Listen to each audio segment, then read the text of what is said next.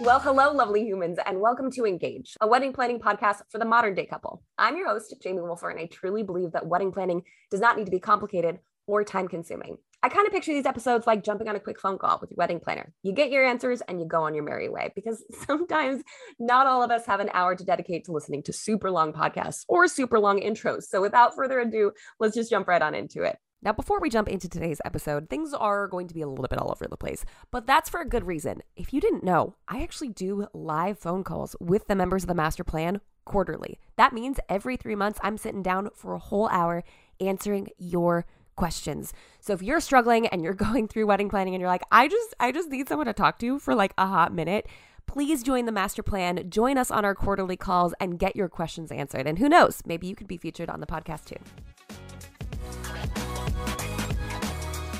Where can I find a dress only a few months before my wedding day? Okay, so there's probably a couple different options.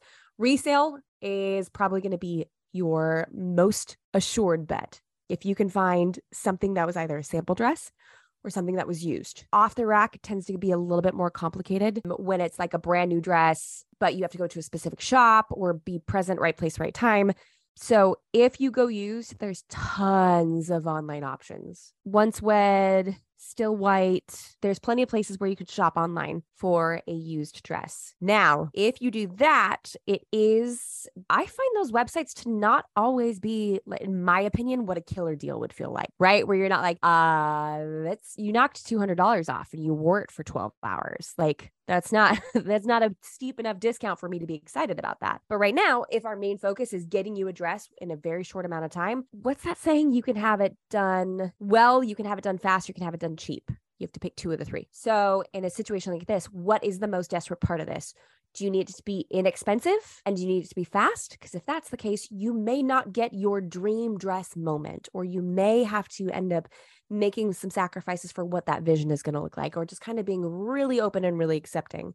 If you want it to be exactly what you want it to look like, but you're operating on a short time frame, you're going to pay more for it. So that's where the online perspective of like shopping for a used dress online is fantastic if you have a very specific vision of what you're looking for, because you can physically search for it.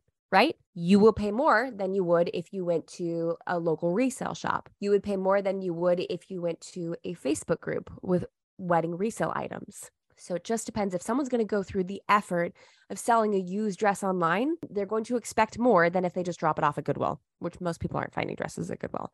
There are also places that take wedding dresses as donations and then resell them for charity. That's where I got my wedding dress. But that was at like an expo specifically. Or there's actual storefronts that do this as well. So it just requires doing a little bit of legwork. Do you want it quickly? And do you want it to be exactly what you want it to be? Like, you have a specific vision? Because if that's the case, we're paying more. Do you want it to be quick and cheap? We're opening ourselves up to different ideas. If you want it to be, what are the other options? Yeah, fast and quick. I think I've explained this enough. You get it. If you thought for 1 second that I was going to start a brand new podcast and not bring over Generation Tux to join me, you are sorely mistaken. But you guys, there's a reason that I keep talking about them. There's a reason that I'm so obsessed with them.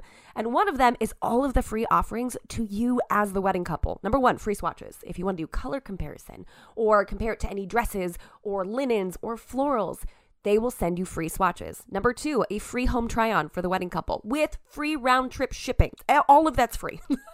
Number three, with 5 paid rentals, the groom gets his suit rental for free. Number 4, with 7 paid rentals, the groom gets his rental for free and then gets to keep the suit. You guys, if I've not convinced you to check out Generation Tux at this point, I don't know who will. Head on over to wolferandco.com/suits to claim your free prize today. You guys, Generation Tux is also offering my engaged listeners $20 off your suit rental. Just pick out what you need and use the code WOLFERWINTER. This offer is good only for lovely engaged couples and expires on March 20th. So go check them out and get your suits ordered soon.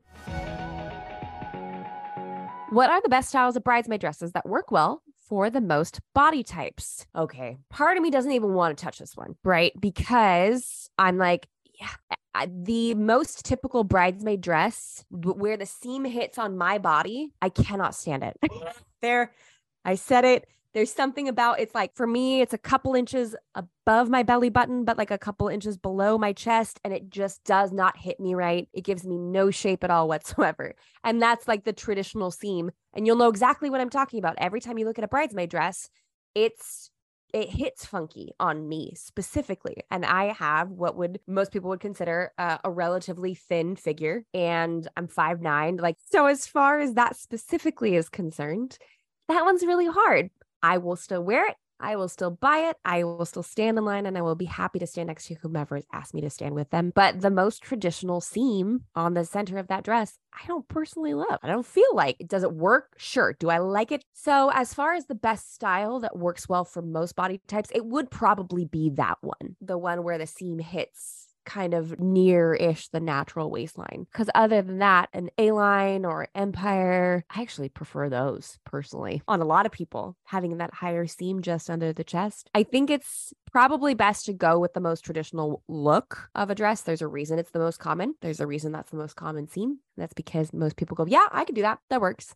But if the goal here is to truly make everyone feel good, I think opening up that opportunity for them to choose their own dresses or choose their own dress in the same color really does open that up a lot. You can pick a place that offers a bunch of dresses in the same fabric, same color that someone will feel really good in.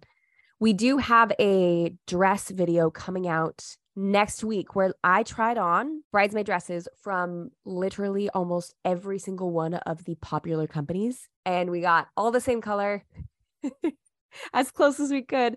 And we tried to get all the same style. So that one would be a great one to watch. I was shocked by the results of one of them. It was one of my top contenders coming into it, and it ended up in the bottom for me. It was so surprising. So be sure to keep your eye out for that specifically, because I think that probably without being able to reference that video yet and being like, here's what I saw and here's what I experienced, I can't answer this question fully without being like, you should go look at that list. Long way around of saying probably just stick with the most common one that you see everywhere with that seam that I don't like. Cost wise, what are the pros and cons of making your own dress? Okay. Skill set versus time versus cost. I know one person in my history of weddings, one person, it wasn't even a client of mine, that had their dress made by a family member, and it was sweet and it was sentimental. And this person spent a ton of time on it, so much time. And it was absolutely gorgeous. So her mom is the person that ended up making this dress, and it was absolutely stunning. It fit her beautifully. It was so sentimental, and it got ripped in the first dance. And her mom was gutted almost the rest of the entire wedding. So cost-wise, it depends on the material. It depends on what you pick. It depends on the bodice style. It depends on the fixings. It depends on so many things, right? So I cannot even speak to the cost savings or the cost expenditures of making your own dress. Because one, I know nothing about fabric costs, but what I can speak to is the non-financial costs outside of that, right? The costs that like time, stress, that is a huge thing to take on. That's huge. Are you good at this? Have you done this before? Is this your first time making a dress? Because so many times we see things and we go, I could do that. I could make that. Yes, but have you tried yet? Is this the first time you're practicing this? Is this the first time that you're implementing this? This is a big deal. The emotional weight, watching my friend's mom just be like crushed for her daughter's entire wedding because the dress ripped, like that sucks. So I cannot, again, speak to what that looks like. Of course, you could probably save so much money, but in my opinion, you'd probably save the most money and the most stress opting for a used dress and then getting it tailored to fit you like a glove. Because then we're not inventing it from scratch. And then we're entrusting a tailor to make sure that it fits you really well. I think that tailors are so underutilized. A seamstress, a tailor, someone to do alterations to make that dress fit you like a glove, fit you like a dream, is so worth the investment. So worth the investment. Even if it's minor things like a wedding shower dress or an engagement party. Even if you buy a $50 dress, you could get it tailored for $20 and it could fit you even better. I wish more people took advantage of this really. It's because it's not that expensive to get small things like that tailored. But so I'm going to step off my tailor soapbox for a minute, and hopefully that helps you make a decision on whether or not you should be making your own dress, because that's, to me, sounds obscenely overwhelming and I do not want to sign up for that. But to you, you might be like, I've made enough dresses. I know enough about fabric costs and I feel confident about this moving forward. And I'd say go for it. Just make sure to have a good backup plan. moving forward. All right, who's ready to get glammed up for the wedding without breaking the bank? I've gathered up all of my favorite wardrobe, like wedding party attire companies that will fit literally any budget. So if you are looking to find one that works for you and all of your besties, head on over to weddingpartylooks.com. How should I best coordinate family attire with the wedding party? I don't know. How much do you want to hold on to this? How much do you want them to match? Do you want them to be wearing the same thing?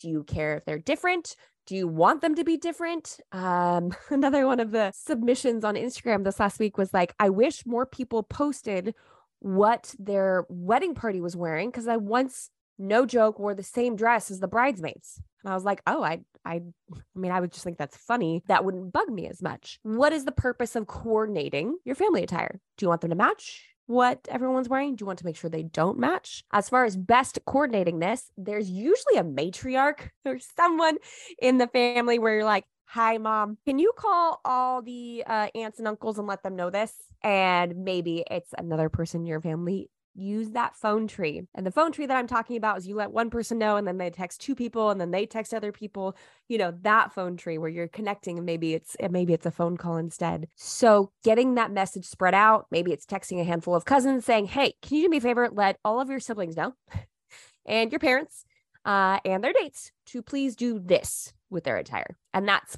personally how I would choose to coordinate that. If there are any estranged relations or people that you're not speaking with, maybe someone could speak to them on your behalf. I don't know how dicey this gets for you. And I don't know, again, what we're trying to do with the coordination.